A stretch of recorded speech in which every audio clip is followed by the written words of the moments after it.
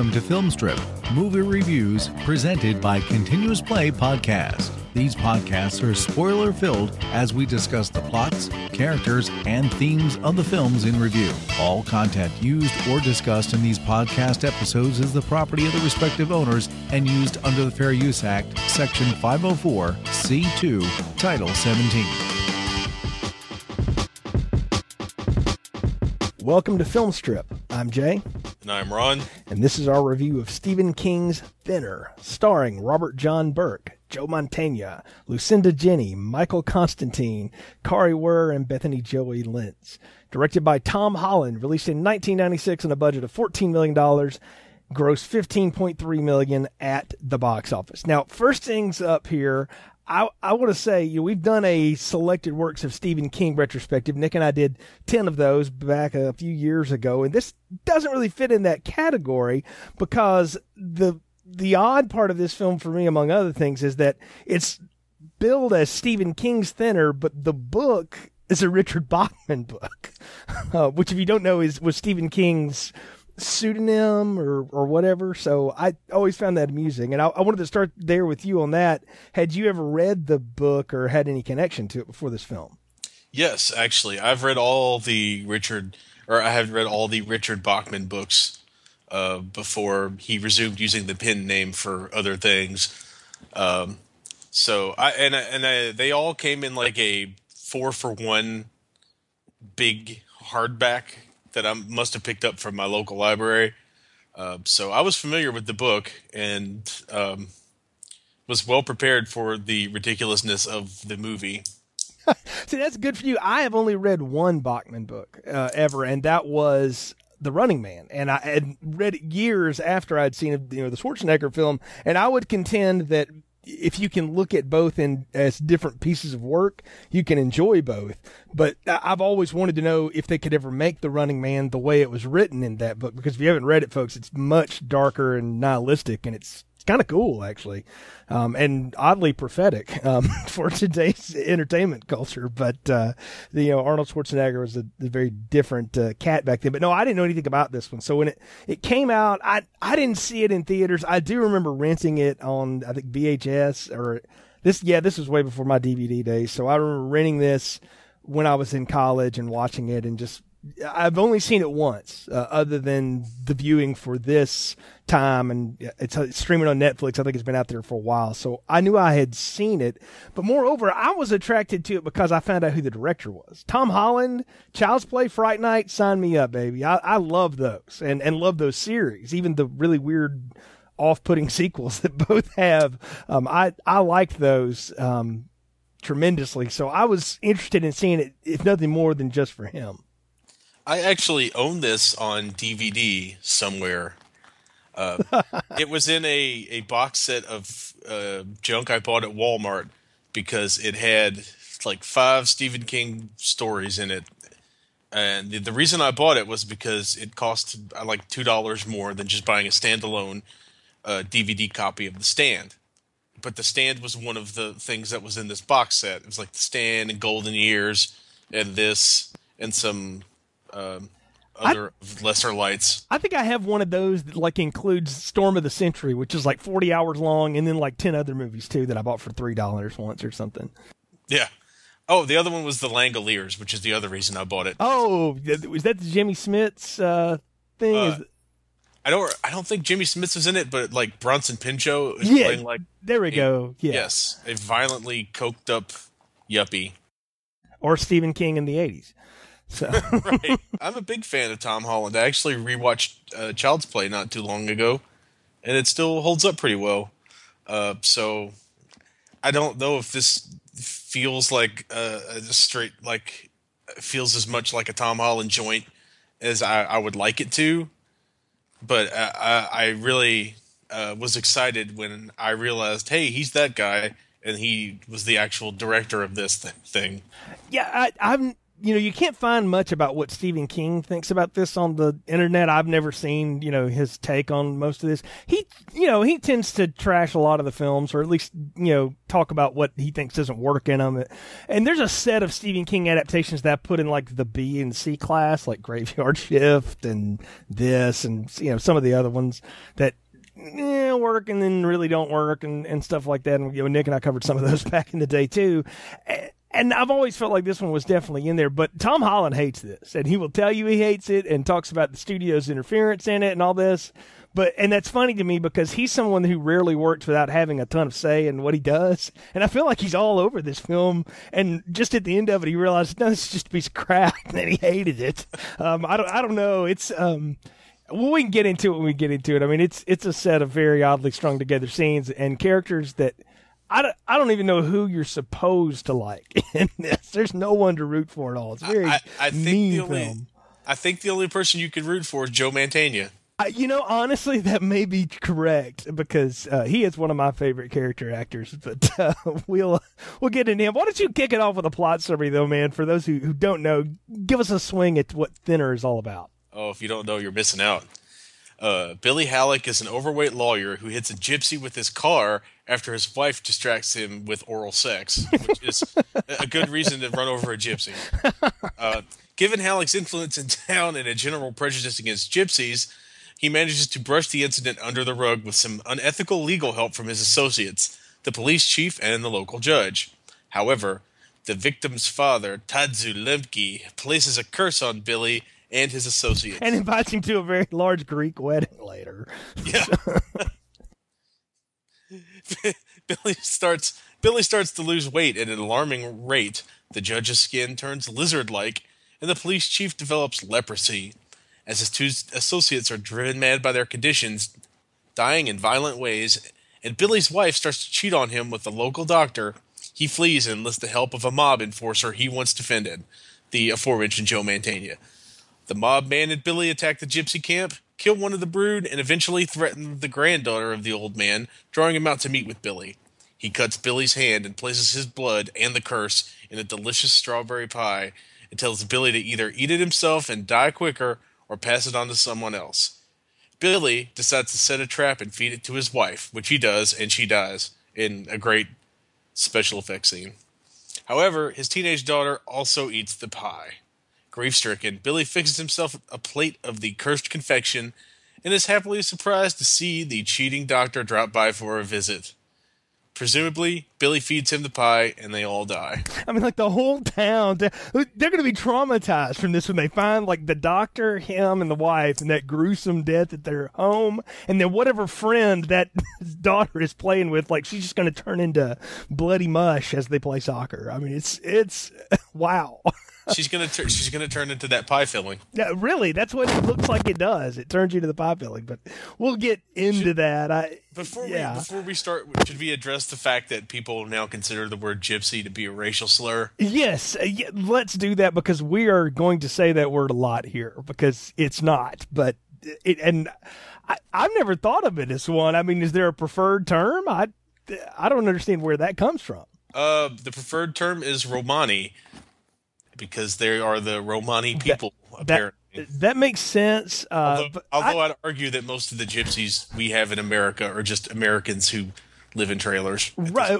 I mean, yeah. They do that, and they have accepted a lifestyle that is closer to the Romani. But I've never had a problem with the gypsy. Look, like gypsy curses, that's right in the Buffy verse for me. So I'm down. I'm like, yeah, sure, I can totally buy this. Gypsy curse sets your plot in motion. But I mean, all of that sounds fun to me. The biggest problem I have with this film is like I mentioned before, of all of these characters, I don't know who I'm supposed to root for except for the mob thug, which I do want to talk about in a minute. But let's do our run through the cast here real quick because this movie's pretty straightforward. Yeah. I thought your big problem was going to be with our main character's ridiculous fat suit. Well, the effects in this movie are horrible, except for that last one with the wife. You're right, and I will pick on that, but I always say this about Stephen King movies, good or bad. There's always something about the characters to talk about that, you want to notice and do things with. I mean, that's the crux of his stories. And The problem with this one, and I don't know how it is in the book, you can tell me, is I don't know who to root for. Does it come off that way in the book? How different is the book versus this? It's been a long time since I've read the book, but what I basically remember is it's about the same. There's nobody to root for except for possibly the mobster. And see, that may be the problem with this whole deal, is we've written ourselves in a hole as we go. But let's talk about our main character, Billy Halleck. So calling this guy fat is like insulting fat guys. So, I mean, this dude is morbidly overweight, right? Like, and it is the worst looking fat suit since maybe Big Mama's, or before maybe Big Mama's house, right? Like, it's bad, and the seams are so easy to see. Billy Halleck is, of course, played by Robert John Burke, who everyone remembers from RoboCop 3. And you and I were talking off air about how sad it is that it seems like this guy's always stuffed inside some ridiculous suit to do his acting. Some ridiculous piece of badly put together plastic. So, yeah, it's either foam rubber or it's that hard, like, modeling foam. He's also tasked with doing voices that he can't do. Like, he sounds the same. I mean, we didn't sound like he's from Maine at all, which I'm sort of glad he's not trying to affect some weird accent. But I don't know. He has this weird kind of, I don't know, like he's on a third-rate game show host delivery with every line. It's so, I don't know how to describe it other than that. It's very weird. Yeah, I think I don't know. I think it's because he was born in like Queens, so he probably had to work to get rid of the Queens accent, and that's just what he came up with. Yeah, it would have been better had he sounded like Joe Montana.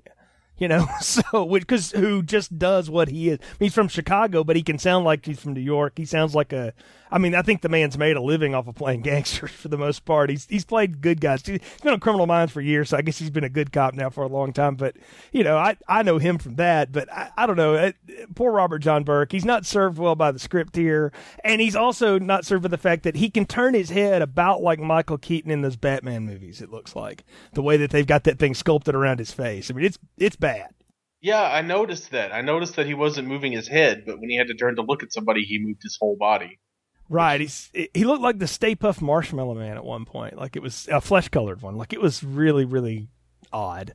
Yeah, and that's even before we get to the terrible shower scene. Oh, God, yeah, the worst shower scene ever. Like that's another reason we know this movie fails. They put the wrong person in the shower scene. You got Kari Wurr in this movie, and you don't put her in that.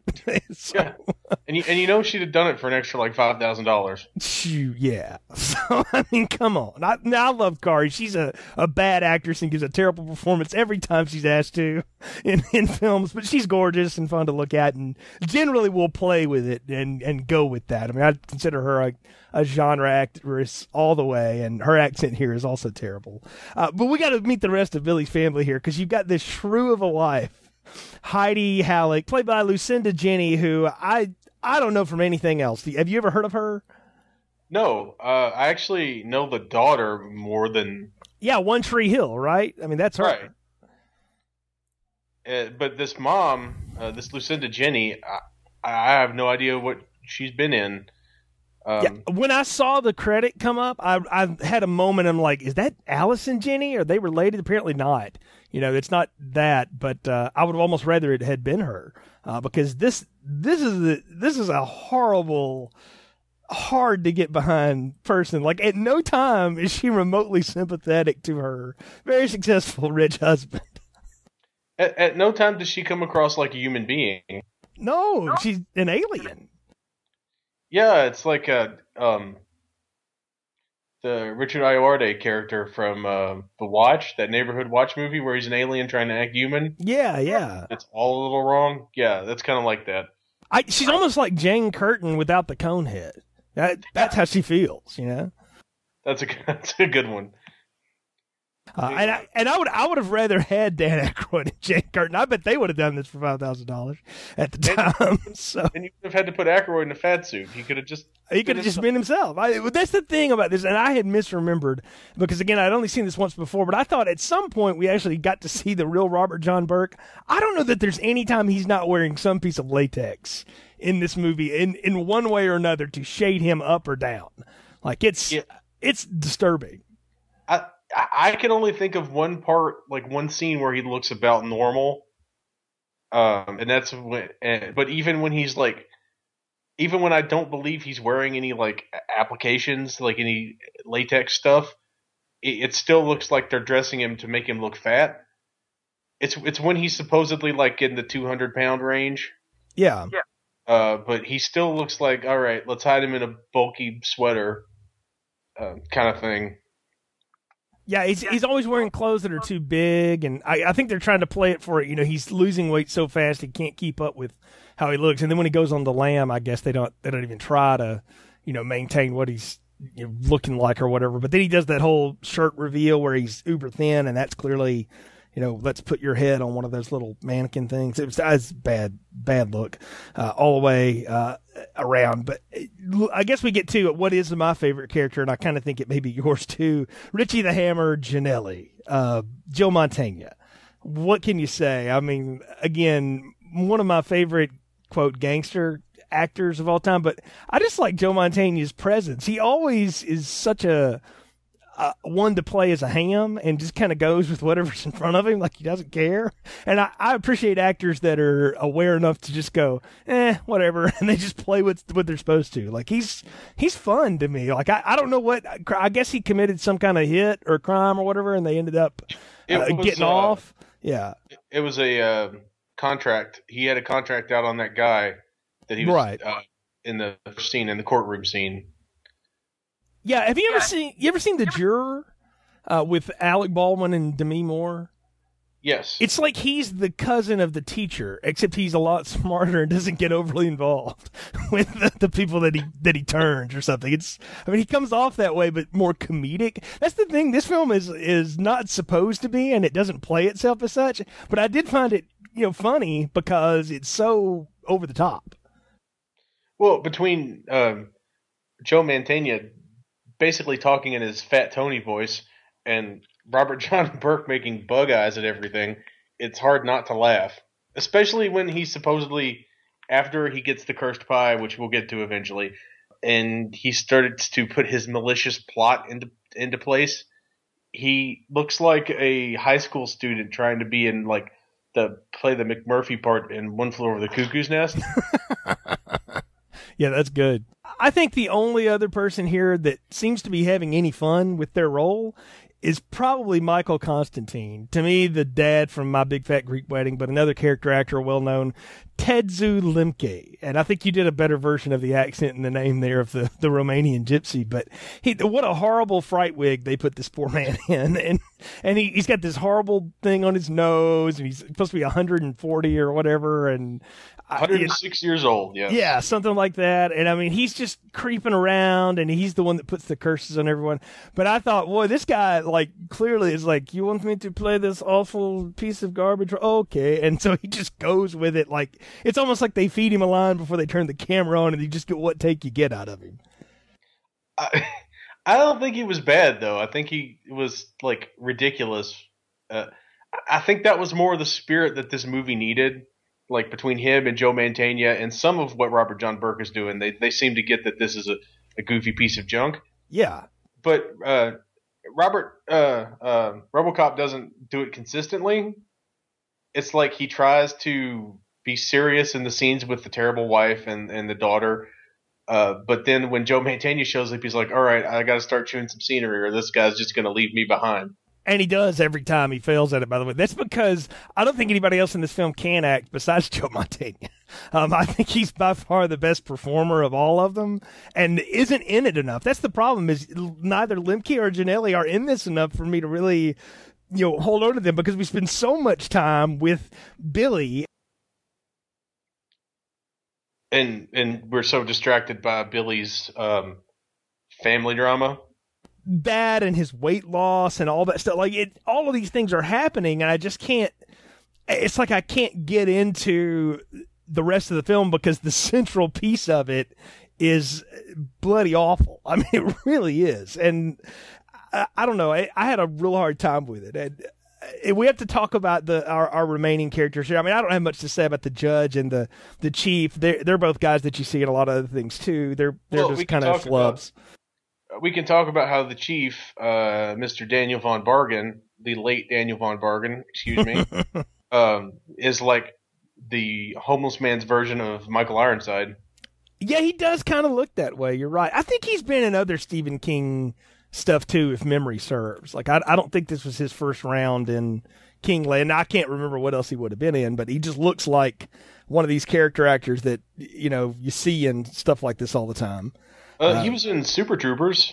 You know, I've never seen that, so that's new to me. But I'll take your word for it on that one. So, not a Farrelly Brothers guy, not my kind of comedy. So they're not. It's not the Farrelly Brothers, but I thought that was. See, that tells you what I know. So. No, he's been he plays the heavy when you can't get Michael Ironside because he's shooting something else in Canada. In other words, he plays the heavy when you can't get a real heavy because he's not remotely heavy in this film at all. So I'll tell you who also is not remotely heavy is the gorgeous and always terribly acting Kari Wurr here. Last seen on film strip in Hellraiser Deader, which I think is the 7th or 8th one in that series. I can't remember exactly. Maybe the 6th one. I don't know. It's been a while since Nick and I did that series, but yeah, you know, her best work probably was on Remote Control, and it's just been all downhill since. But I can say I always like seeing her because she is very pretty, and she's she's a genre actress who plays it up. I mean, it's a terrible accent. It's a terrible part. And I don't know, my favorite part maybe where she's running through the county fair with a slingshot after the ever shrinking Billy, you know, and threaten. And then like she eventually gets him with one of those things and puts it through his hand. I'm like, man, that's a heck of a rubber band she's got on that thing. Yeah. Anytime you see her with the slingshot or like ululating, it's usually gonna be a good time. Yeah. But she was in a great terrible science fiction movie shot in beautiful South Africa called Fatal Conflict. Haven't seen that one. A hot piece of garbage. She's a space pilot of some sort, and apparently space pilots don't wear bras. So you know that's good to know. I think that's a requirement. But the whole setup of that movie, which is more interesting than Thinner, is a meteorite made of gold crashes into Antarctica and destroys the global economy. How the heck was that not a Leprechaun sequel?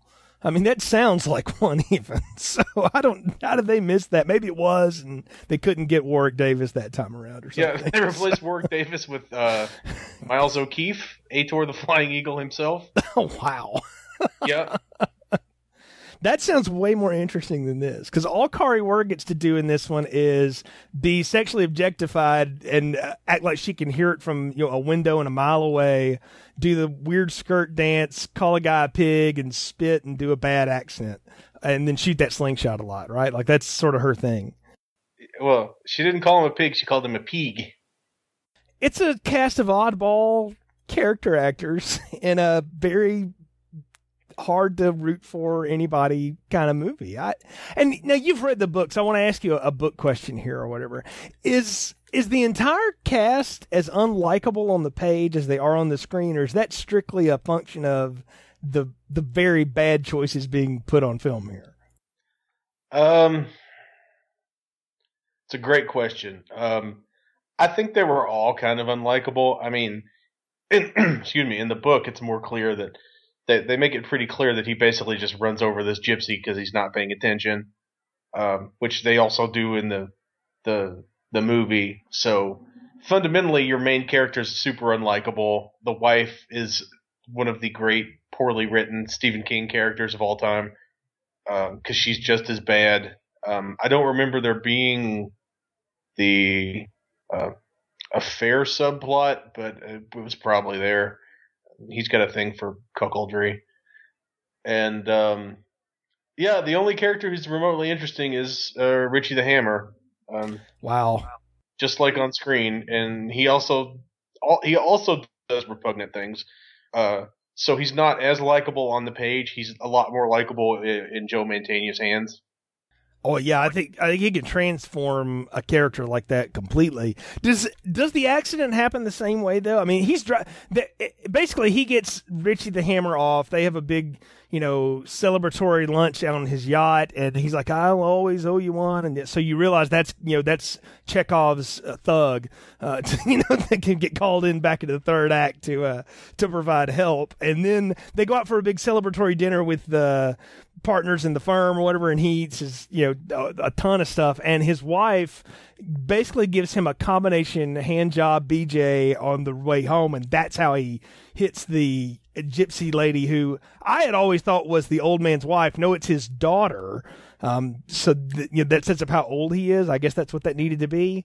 Yeah, the whole point of that is that he's a million years old. Right.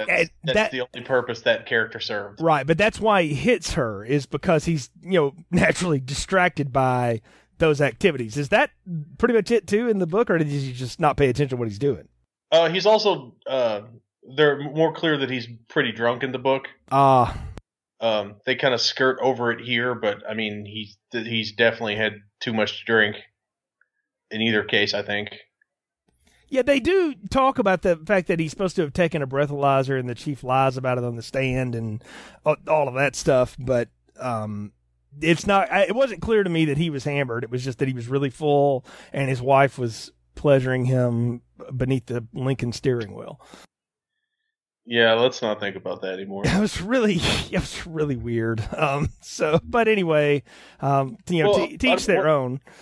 Oh, I mean, one good thing is that actress was in no danger of being anywhere near real genitals. Yeah, that suit of the ridiculous. That's definitely like a full body fat suit from like thighs from like knees to shoulders, basically. Oh yeah, and then he's got the face, on too, which high definition transfer does not help this at all. Like it makes it look even worse and more. You can just see the seams so bad on it that I don't know. It looks terrible. But he hits the woman, and you do get one of the gross effect shots. I think Tom Holland is always good for these when you need one. Is he's basically running the windshield wipers and washing her blood and guts off of the windshield. And I thought, man, that reminded me of like Driver's Ed. All of a sudden, those awful films they showed us in Driver's Ed. It looked like that, like blood flows red on the highway. Yeah, blood on the asphalt or whatever. That was one of my favorite shots, and that one of the most Tom Hollandy feeling moments. Yeah, I agree with that. Yeah, that extra little splatter of blood that's unnecessary but fun. Although it was probably necessary to give this movie an R rating. I mean, you probably could. I don't know about that. I mean, the subject matter alone is very R. I mean, you've got sexually explicit content. You've got a good bit of language. A lot of macabre murder. I mean, I think, especially in the mid-90s, the MPAA, I think this would have been an R. Plus, the words Stephen King's on anything is almost always an R. I mean, I don't know that he's ever had a PG-13 film adaptation. Maybe so, but I certainly don't remember it. So, I think this was destined to be an R the whole way. That's fair. And I mean, I couldn't see that this wouldn't appeal to. I can't even see this appealing to your usual slasher crowd, which is probably why this movie failed, greatly. Because if you watch the trailers for it, that's sort of how it's marketed. Is this slasher, from the great horror writer, and then this slasher veteran director. You get this awful, ugly tale about not taking responsibility as an adult. I mean, that's what the whole theme of this is, right? Is these adults that refuse to take responsibility for their actions, and these people from the quote old world who do things the old way and have honor and dignity even though they're awful and repugnant. Right. Yeah. But let's not forget, they're not doing these to people. They're doing this to gypsies. Right.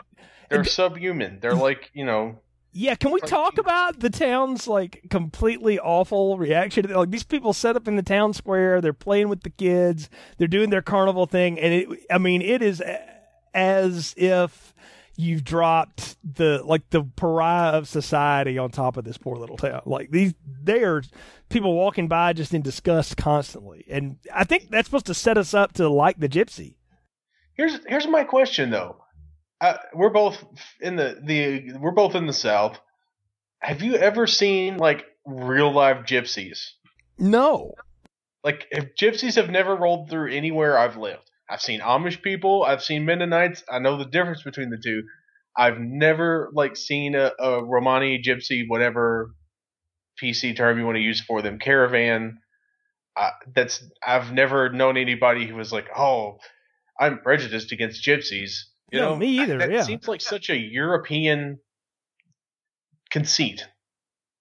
Yeah, and I don't know how that plays in New England. Like, maybe that is more that way, like the way we would look at other groups here in the South or something like that. I don't know, Ron, because I was thinking the same thing. I was like, why are these?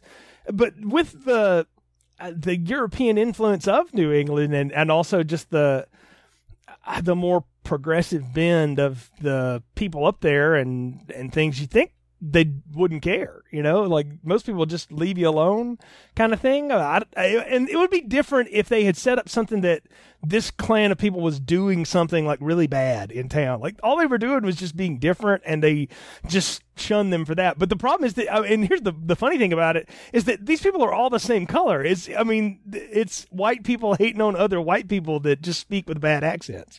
I mean, that's what it is. I mean, it's not, there's no racial tension. If I'm supposed to get that out of this, well, I really don't. Yeah, they looked, they make a big deal about the white man from town, but they just looked like white men. The white man from town. So, I mean, that was a bad WCW promo waiting to be cut. That's all that was. Yeah, they just hired Vito the Skull Grosso or somebody. We're going to rebrand him as the white man from town. That does sound like something that would have been done in the bad WCW days. But well, I think they did that with Kurt Hennig when they made him a redneck. Yeah, that's true. That would have been it. So, anyway, I could talk about bad wrestling all day because it's way more interesting than this movie. That's the problem. So I don't get it either. But they're awful to the gypsies or whatever. They have the fun of the way home. He gets out of it it's not even a case. It's like an arbitration in a small room. You know, like he totally uses the system, and I'm going, well, that's what you would expect, right? And he gets off with it, but then the old man does the touch thing and thinner. But it doesn't even feel like he's really getting away with that much because it's not a trial. It's just it's not a trial, honey. It's a coroner's inquest. I'm Robert John Burke. I was in RoboCop. I'm very stiff for two reasons. So I'm stiff in this suit and my acting is stiff. So yeah, I don't get it either. I mean, it's a weird portrayal and it's a weird scene, but I get it too in the sense that it's him. We're supposed to believe that this is his way of manipulating the system because he can finagle it so that he doesn't even, I mean, they say later he doesn't even get points on his license for this, you know, so, but none of that really is explained. I just have to assume it, you know, and I'm supposed to assume this guy's a bit of an under the table lawyer anyway, because he got a mob guy off and all of that. And he's just sort of like, oh, I'm just doing what I'm supposed to do. I'm entitled to a good defense, you know? And so he gets out of it, whatever. And then we get the curse with the word, right? And that sets into the string of events, the awful shower scene after the racquetball club, which I'm like, wow, this guy would have dropped dead from that kind of activity nonetheless anyway. And I'm sorry, I mean, that would have been very bad for him. And poor Robert John Burke probably was miserable trying to do this. And let's talk about the awkward shower scene, because I think you said it best when we were talking offline about it. It's so funny to watch this poor actor try to avoid the water seeping into the seams of that suit, right? Oh, yeah, because he's clearly not standing in any way a normal person has ever showered. He's definitely not standing in the shower the way a fat person stands in a shower, because I know that one.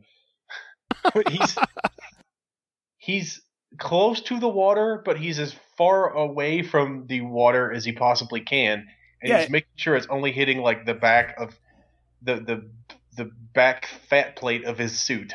I remember one of the dorms I lived in when I was in college, the shower nozzle hit me dead center, like right below my sternum.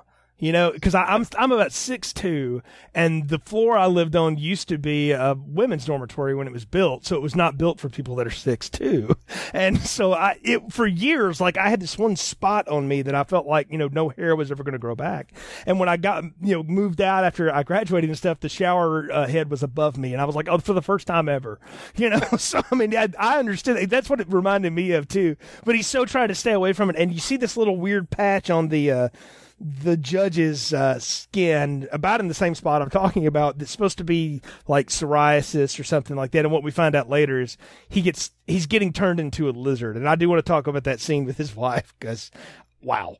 But those I would also like to talk about that makeup job on him later. Yeah, we will talk about the shifting makeup, which I feel like is several scenes cut together by somebody in the MPAA, making something work there. But we'll get into that in a minute. But no, I mean, Billy starts to change drastically. Like, he loses 14 pounds in a week, and all we ever see this dude do is like stuff his face with the product placement of all time: Pepsi, Diet Pepsi, Ruffles potato chips. He's eating Doritos. The name, Doritos, like and not only Doritos, Cool Ranch Doritos. So I mean, they are the Dorito choice of fat people everywhere. He's eating all of this bad stuff, but he keeps dropping weight by the ton, and it's his wife is like tracking it on this archaic computer program. I don't know what that was. That early Excel. That's kind of what it looked like. It looks like a Microsoft or like a Windows 3.1 kind of system. Yeah, that would make sense because that was my freshman year of college. That's why it looked so familiar to me. So I had seen that somewhere. Or like the OS 8, the Apple OS 8.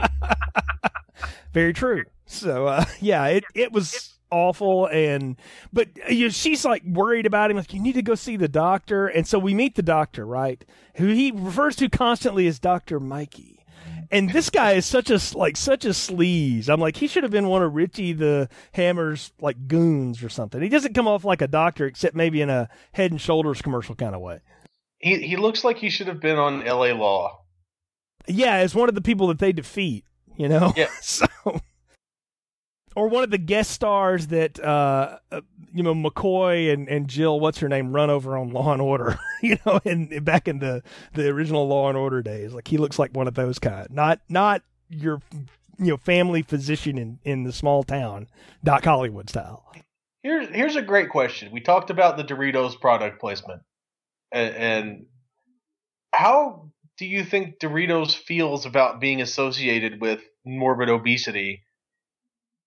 And more importantly, how do you think Doritos enjoy being associated with a movie where a man eats in the most disgusting way I've ever seen anyone eat? I don't know how they got the clearance for that, or if there was indeed like product placement. I couldn't find anything about it on the net. I can't imagine any company, particularly in the mid 90s to the late 90s, when they would have been more hip to what was going on out there, signing up to be a part of this piece of crap. Like, there's no way. Like, in the 80s, the early 80s, when SeaWorld signed up to be part of Jaws 3, I mean, they thought that was going to be a great idea to show murder inside of their water park. They didn't realize, what they were getting into. But there's no excuse. So part of me thinks that this is just they got clearance for all this stuff somehow, offering something on the back end. I don't know. Maybe that's. I mean, Pepsi's been known to be a part of a lot of films. Nick and I talked about this on the Twister retro series, that they were just a part of all kinds of badly made movies. So maybe this was part of their move, but why Doritos and Ruffles got involved, I don't know. But I mean, we have everything in there. Like, it's just a junk food palooza. And it's not just the things he's eating, it's the way he's eating them. He tears into every meal like it is going to be his last meal. Right. It's like he has been starving for days and he can't eat enough. And I almost feel like if that had been part of the curse and they had explained that would have been good to know, that not only do you lose weight at a rapid, click, but it also makes your appetite voracious. Like, you cannot get enough to eat. And that's what drives you, so ultimately you lose all this weight and you go away, or you just rot yourself to pieces because of the way, the bad choices you make in eating or whatever. I don't know. I don't know. There needed to be more to explain there. Goodness knows they don't explain anything in this movie. Like, I have to do so much work for this movie. It drives me crazy. I need something to key off of here.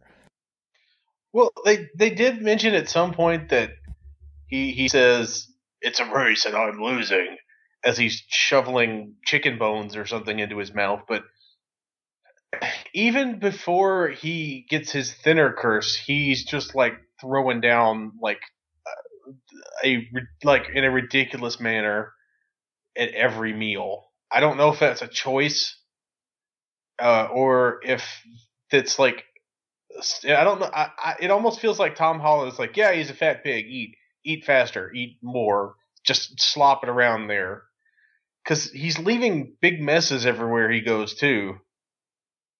Yeah, I would hate to have to clean up after the dude, in public or private. Like, it's bad the way that he just mauls the food that's around him at all times, and it's very off-putting as well. Like, I don't know. I realize that's what we're supposed to get from the guy. This is who he is, and this is why he's so disgusting or whatever. But it makes it hard to root for the character when you make him so repugnant.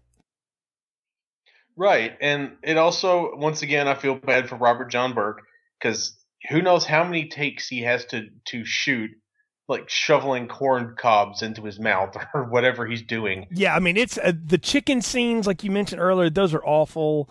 And any dinner scene when he's running around with his wife and daughter at the house or whatever. Yeah, there's always some just bloody terrible thing that he's involved in. And the worst part is it all looks cold. Like, it all looks ice cold. Yeah, that may be the worst, is that it's so it's just like right out of the fridge. Like, look, who hasn't gone and done the cold pizza fried chicken every now and then? Sure, but like, not for the whole meal. Like, that's just it's just really off-putting again. Yeah, you're not eating cold. Nobody eats cold corn on the cob. Yeah, except the parents in War Games, because that's how you get all the great nutrients. So apparently from that mom. And I'm topping my random references from 80s films tonight, by the way. But that's the only person that would do something like that. Like, yeah, I don't get it. It's very odd, but again, it's just putting us off of this. But we meet the doctor, we don't like him. They start setting up the stuff with the wife and him nagging, and then he goes over to the judge's house to visit the judge because he's trying to figure out, do you believe in a gypsy curse? Is there a gypsy curse? He's asked people about gypsy curses. They all think he's crazy. And the scene he has with this wife is, you talk about playing it way out of the park. This actress is nuts this whole time about what's going on. I mean, she plays it like she's half drunk, which I think she's supposed to be as a character anyway, but I think she may have been on the set. And it is out of this world how frantic she gets. Yeah, she definitely goes from right to 100 and stays there the whole time. And like everyone else in this movie, she doesn't know like what she's doing or what the whole purpose is. It just feels like they told Tom Holland, just pull her aside and said, all right, you're just completely insane. She'll just start jabbering.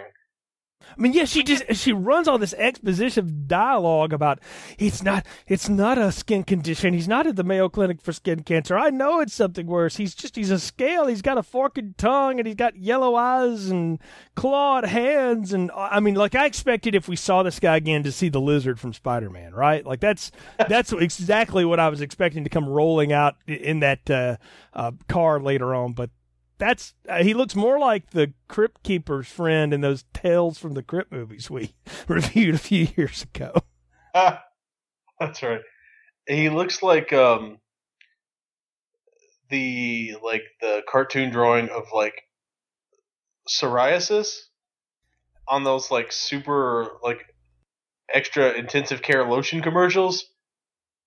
How it's all gray. Yeah. And it's got the bright red cracking in it. That's what he looks like. Yeah, he's just falling apart, literally just a piece by piece. It's it's supposed to be, again, grotesque body horror. I think that's what they're trying to get Tom Holland to do. But it fluctuates so rapidly. I mean, let's jump ahead to his last scene is when he shows up to pick it's either a dream or it actually happens and we just don't realize what's going on. But it fluctuates from just being like gray mummy cake to, like you're describing, this alligator skin peeling off stuff with red dye underneath it. It depends on if it's the stunt man or the actor. Yeah, I think you're right. I think that's exactly what the difference is there. So it's very, I don't know, again, very weird and odd. But before we see him, though, we get to go visit the old chief of police who, it said in the plot summary, we wrote down, he's suffering from leprosy. Either that or a hella bad bee sting on the right side of his face, right? Like that's what it looks like is wrong with him. Another actor cursed to wear ridiculous latex. I think they all are in this movie. I think that's how, like, that had to be part of the contract. You will wear ridiculous latex. I mean, even Michael Constantine has that weird boil on his nose. Yeah, I mean that's like part of the MacGuffin of the whole movie too, is that he was in the with the Stephen King cameo there in his Stan Lee moments, where he must appear in a film now, and he plays the pharmacist to get this thing from my nose, and it's it goes from a boil to just a pimple or something. It looks like that you'd watch on some grotesque YouTube video. Yeah, it's definitely Dr. Pimple Popper. Yeah, exactly. So, but no, the police chief is like trying to hand him a gun and like, you go get him and you kill him for us because this is we lied and this is what we got, and we hear a shot in the distance and assume that the chief has killed himself here, right? And that's what the But here's my question: did he do it left-handed? Yeah, that's what I wanted to know. Yeah, his right hand his fingers were too fat to pull the trigger. Had to have done it. I guess being a police officer, he's trained in ambidextrous weaponry or something. So I don't know. So maybe he lifted a toe up. Maybe he's into yoga. I don't know. But yeah, I mean, we don't know. It's not like they ever. I mean, they give us a shot later at the house where the cops are doing the work of the autopsy crew or whatever. But yeah, we never know. Yeah, they don't tell us the things we want to know. Yeah, no, it's just all the useless information you don't care about. So and if you want to find out if Italians believe in gypsies, well, yeah, this is how you. This is how you will find out. So Billy goes on this quest to find the old man now, and his wife is like trying to get him committed, right? Like he finds out from some friend that has seen the gypsies leave town that his wife has put out. The wife and the doctor have put out some kind of almost a wanted thing on him to have him involuntarily committed, and so he goes on the lam while all this is going down. He pays off the dude at the dock, and he keeps hunting them until he finally comes upon their camp, right? And he's at this point he's called Richie the Hammer to say, I might need your help, but not yet. So we introduced that. So because we'd forgotten about him, he's at a bar with a couple of women, which looks like it's shot in a houseboat somewhere. But and maybe that's what it's supposed to look like. But maybe it was the houseboat that he was having his Italian dinner on. That could have been it. Maybe it was. They did set up that boat thing, that yacht that he's hanging out on. So he's on Coughlin's yacht from Cocktail, and they're doing that. And he goes to the gypsies and he at first he's like, why don't you do this to me? And they tell him, you killed my daughter, blah blah blah. And Corey Ward's aiming the slingshot at him, about to kill him or hit him with it again. And, I should have known that, like, slingshots can be really deadly. Apparently she's got, like, heavy ball bearings in those things, because she hits him in the hand with one, and it's like he gets his hand shot by a shotgun. I mean, that's probably the best effect in the movie is the hand shot. Like, it goes straight through and everything. And later when he's looking through the hole in his hand. Right, yeah, which, we haven't seen that before. And now I know where Robert Rodriguez and Quentin Tarantino ripped that off from Dusk Till Dawn. Of course, that's been done a million times before. It's not just them. If you've ever seen the Sam Raimi Western, The Quick and the Dead, with Sharon Stone and Russell Crowe, there's a good through-the-hand shot in that one, too. So, and a lot of through-the-body, bullet wound shots. So, maybe someday. You're a fan of Westerns. We might have to do that just on principle for being both a terrible film and a and a Western at the same time. But anyway, Billy goes from being like belligerent to like begging for mercy, and they're like, away with you, in the great Count Chocula voice there. And then he gets mad, and he goes on that rant that we talked about, the white man from town rant. And I have to tell you, I was physically like bellowing in my chair at how ridiculous all this was. Even just thinking about it makes me start laughing. It's great. I love what it is. Yeah, I mean, it is a bad promo of all time. I mean, it's terrible. Yeah, that's a Vince Russo special right there. Exactly. It's right in his alley. And he does this, the white man town will bring the curse on you all. And what I'm sitting there going like, he's going to go call his thug friend. Like, that's what white men do, right? You call your friend in a low place when you've got trouble. So, and look, Garth was right. Sometimes you need a few of those. And he's got one in places so low you couldn't even find, right? And so Richie, is like, oh, you should have called me in a long time ago, Billy. And he's like packing in, he brings in one of his local thugs, and he's packing in all this, heavy hardware. And I love the attack on the gypsy camp. Can I tell you? Like, I had a blast watching one man with a machine gun take down a whole camp of people, but not kill any of them. It was like a very sanitized Rambo attack. It was a RoboCop 3 scene. Yes, yeah. Everybody gets shot to pieces like G.I. Joe, but only one person gets shot, and that's the gypsy granddaughter's husband, right? Like, that's not even the Hammer's fault. The gypsies shoot him. Yeah, exactly. Like, he doesn't even get shot by the Hammer. Like, the Hammer blows up vehicles. It doesn't hit a soul this whole time. Yeah, apparently you can, if you fire enough bullets into a propane tank, you get a really cool explosion. I think the Mythbusters have disproven that at least 4 or 5 times. So is that you have to create such a spark off of it to make that work. But he did have an. You have to shoot up like a 58 Cadillac then. Yeah, exactly. Well, now that blowing up, I could totally buy, because he did have an AK-47. So, those bullets known to tumble just a bit. So, but yeah, I like the Richie shootout, and again, all this goes down, and what I love too is that he dresses up like an FBI agent, or like his character from years later in Criminal Minds, to go and investigate and find out what's going on and what's the motivation still of all the gypsies, because he's going to lure out the granddaughter, right? That's how they're going to finally get the old man to meet with Billy and agree to his terms. Right, and that was one of my favorite moments in the movie, if only because it shows that he's actually like the only clever person in the room. Oh yeah, he's just like, look, these people aren't smart. I'll wear a suit. I'll show them a badge I got at the dollar store. She'll come with me. She don't know any better.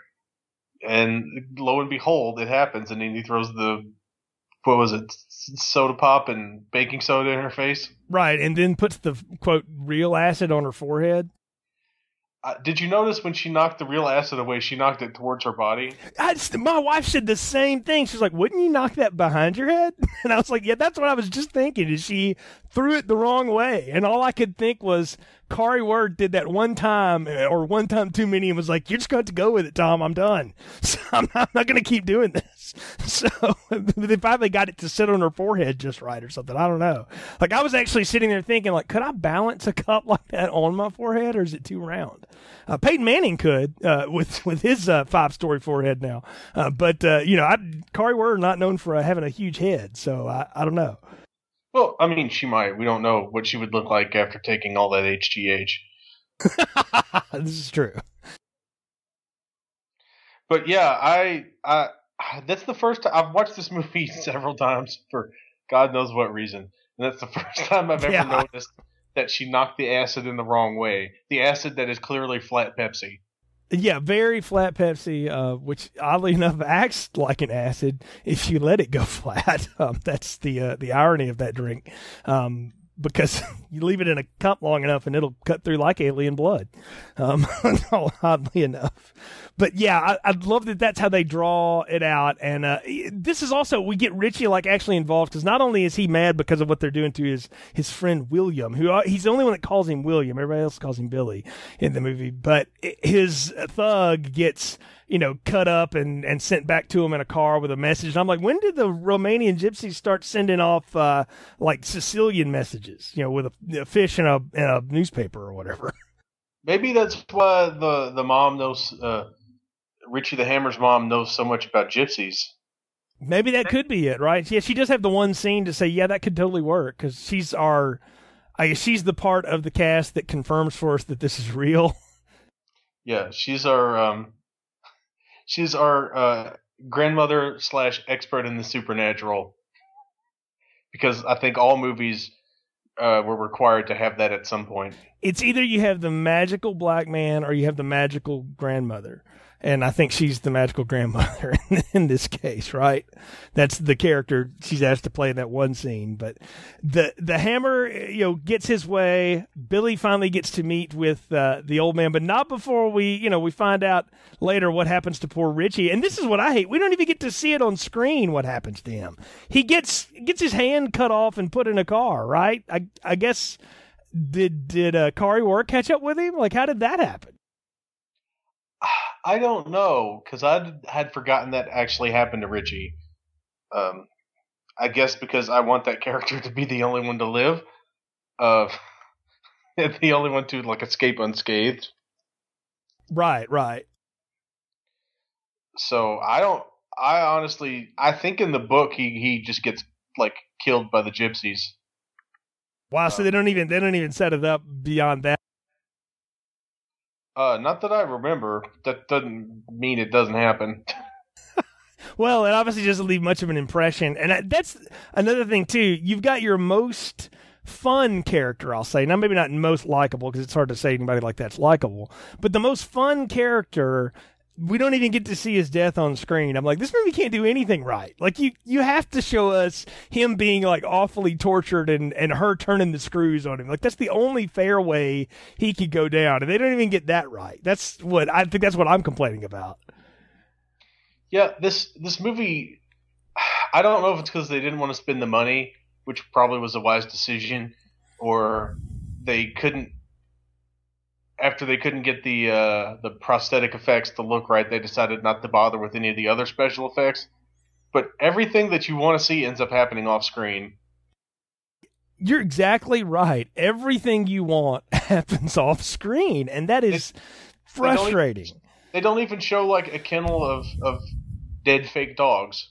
No. He goes in and poisons the dogs, the gypsy fighting dogs, apparently.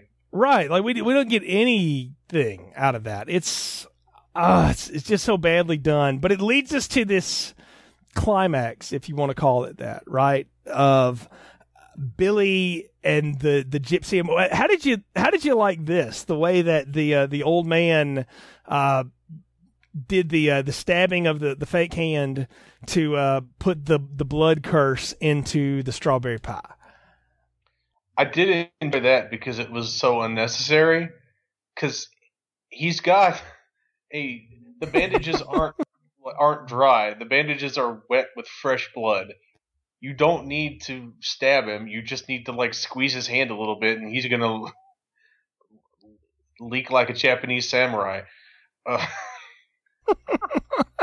Oh, you're right. I mean, he's just oozing blood. I guess they needed to be fresh though, and not be any of the stuff that goes with the blood at the time. Maybe, I don't know, but it feels that way. You just wanted to stab him in the hand one last time. It clearly seems to be that was the whole purpose of the moment, is we have to do that hand. Let's make you more uncomfortable one more time in this movie, right? And we gotta squirt corn syrup blood all over the top of that latex pie. Yeah, you're right. And that pie, I think it was its own bubble effect or something, right? That is so poorly executed as a piece. They didn't even have a pie. It looks like one of those fake table serving pies, that you see at the department stores that have the tableware set out. It's one of those fake plastic ones. Or the ones you see for decoration at restaurants. Yeah. It's definitely the fake pie in the front of the Korean barbecue place or whatever. It's not the real food that you would be ordering from such an establishment. It's awful. And they get this thing, and so he's got this whole plan though, because he's like, I'm going to go home and feed this to the, I know exactly who I'm giving this curse to, and his whole plan is to feed this to his wife, right? And I guess that's what we want him to do, because she's so unlikable too, that we want him to murder his wife with this evil gypsy curse. But he's given a choice by the old man. It's like, look, your weight loss is going to stop temporarily. You're going to start gaining weight again unless you don't give this away to somebody. But if you want to do what's right, you'll eat it yourself and die with dignity, because you'll die very fast once you eat this pie. I mean, he should have just said, all right, I'll eat it if you eat it. Yeah, I mean, can we say too though that the progression of his curse is so very different than the progression of the other guy's curses? Like, the judge turns into a lizard pretty fast and goes insane and drives into, I guess he drives into a truck, or he dreams that he drives into a truck. Billy does. Billy dreams that he drives into a truck, but he actually does drive into a truck. Yeah, and I'm like, is he having like cross flashback, or I don't get that. Connected by cursovision, psychic. Yeah, it's like they're having Carrie psychic visions in the middle of it. And then the police chief like becomes this hideous, acne monster really quick too. Like, all that happens so fast. But he does have dramatic weight loss, but like, he doesn't turn into nothing immediately. It takes a little time, and I'm like, his is so much more slower working than the other people's. And then for them to drop the bit and realize how quick this pie kills you seemed so different than the rest of the movie. Well, he did say the pie death was going to be quick and painless. Right. It's or something. Clean. Yeah, clean, man. Yeah, let's talk about how clean the death is, though, because he wakes up next to the wife, and she looks like the inside of the pie, right?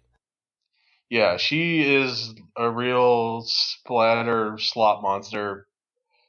Almost Toxic Avenger level, I would say. Oh, yeah. She definitely fell into a vat of toxic waste. And gained superhuman powers after that.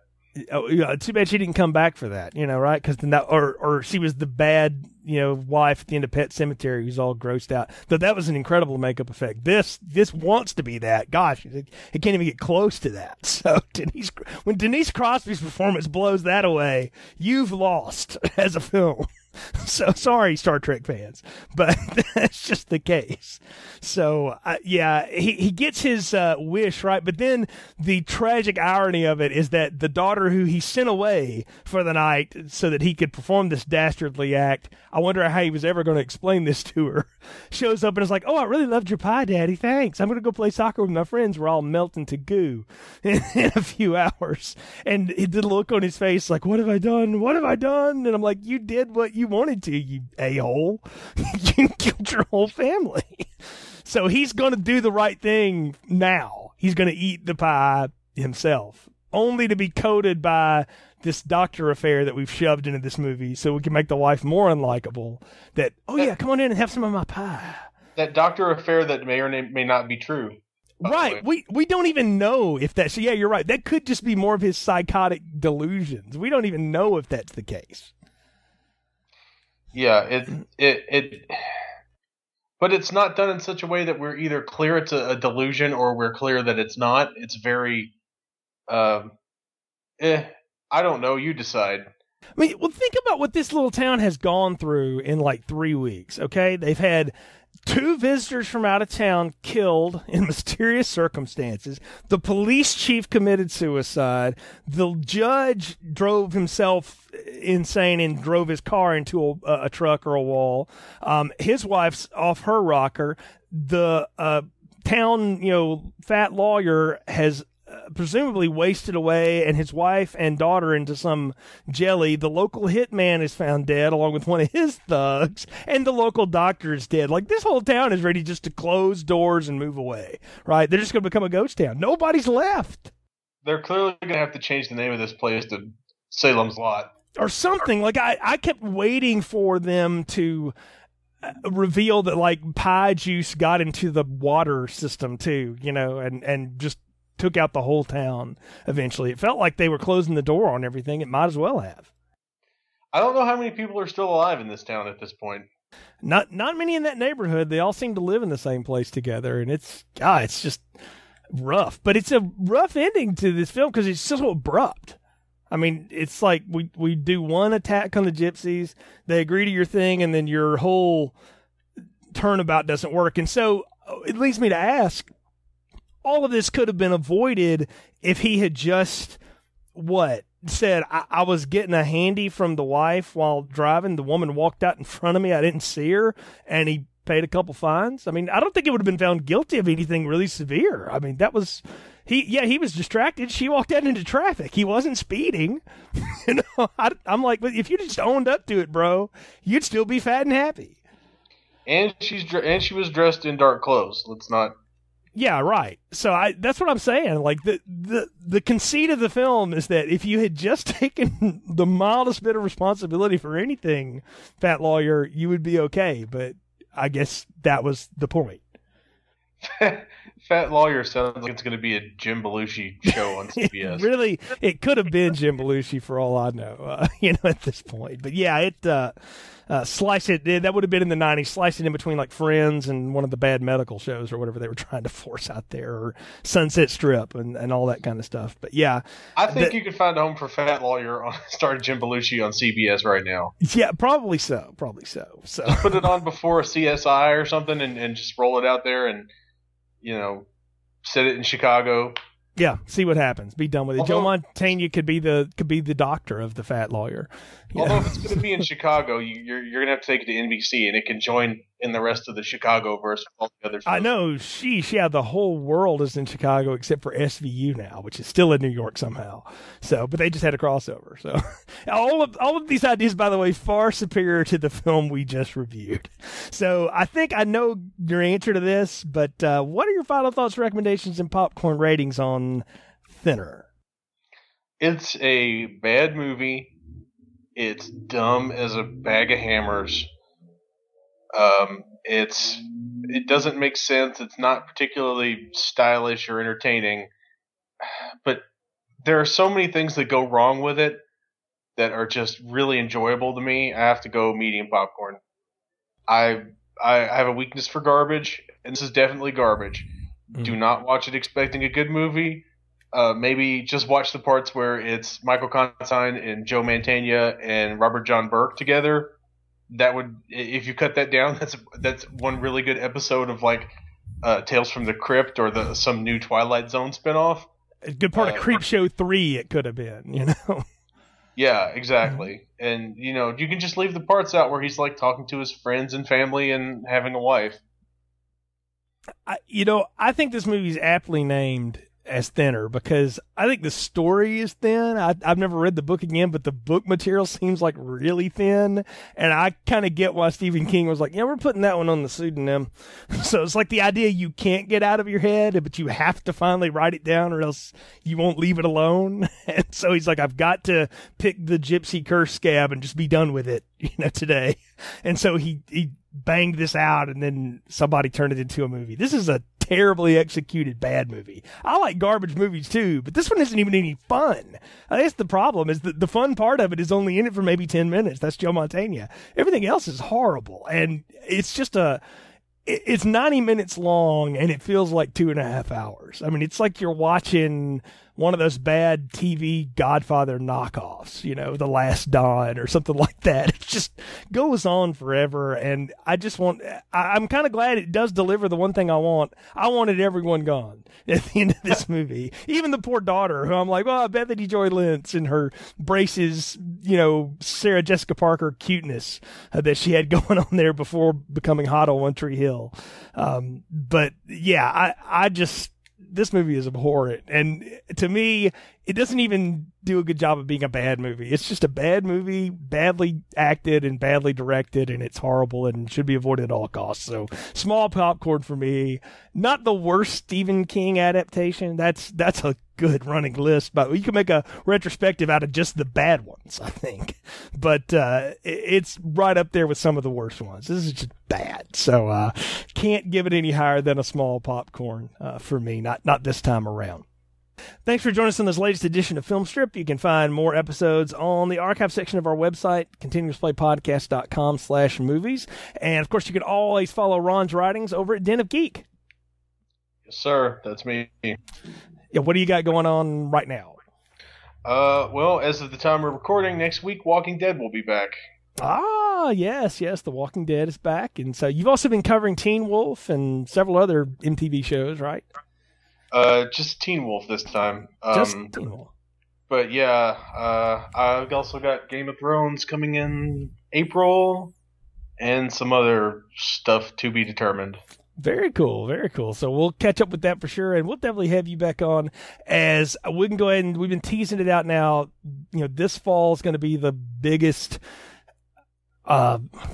This fall is going to be the biggest Shocktober ever because we're doing 2 major horror franchises simultaneously leading up to a crossover at the end.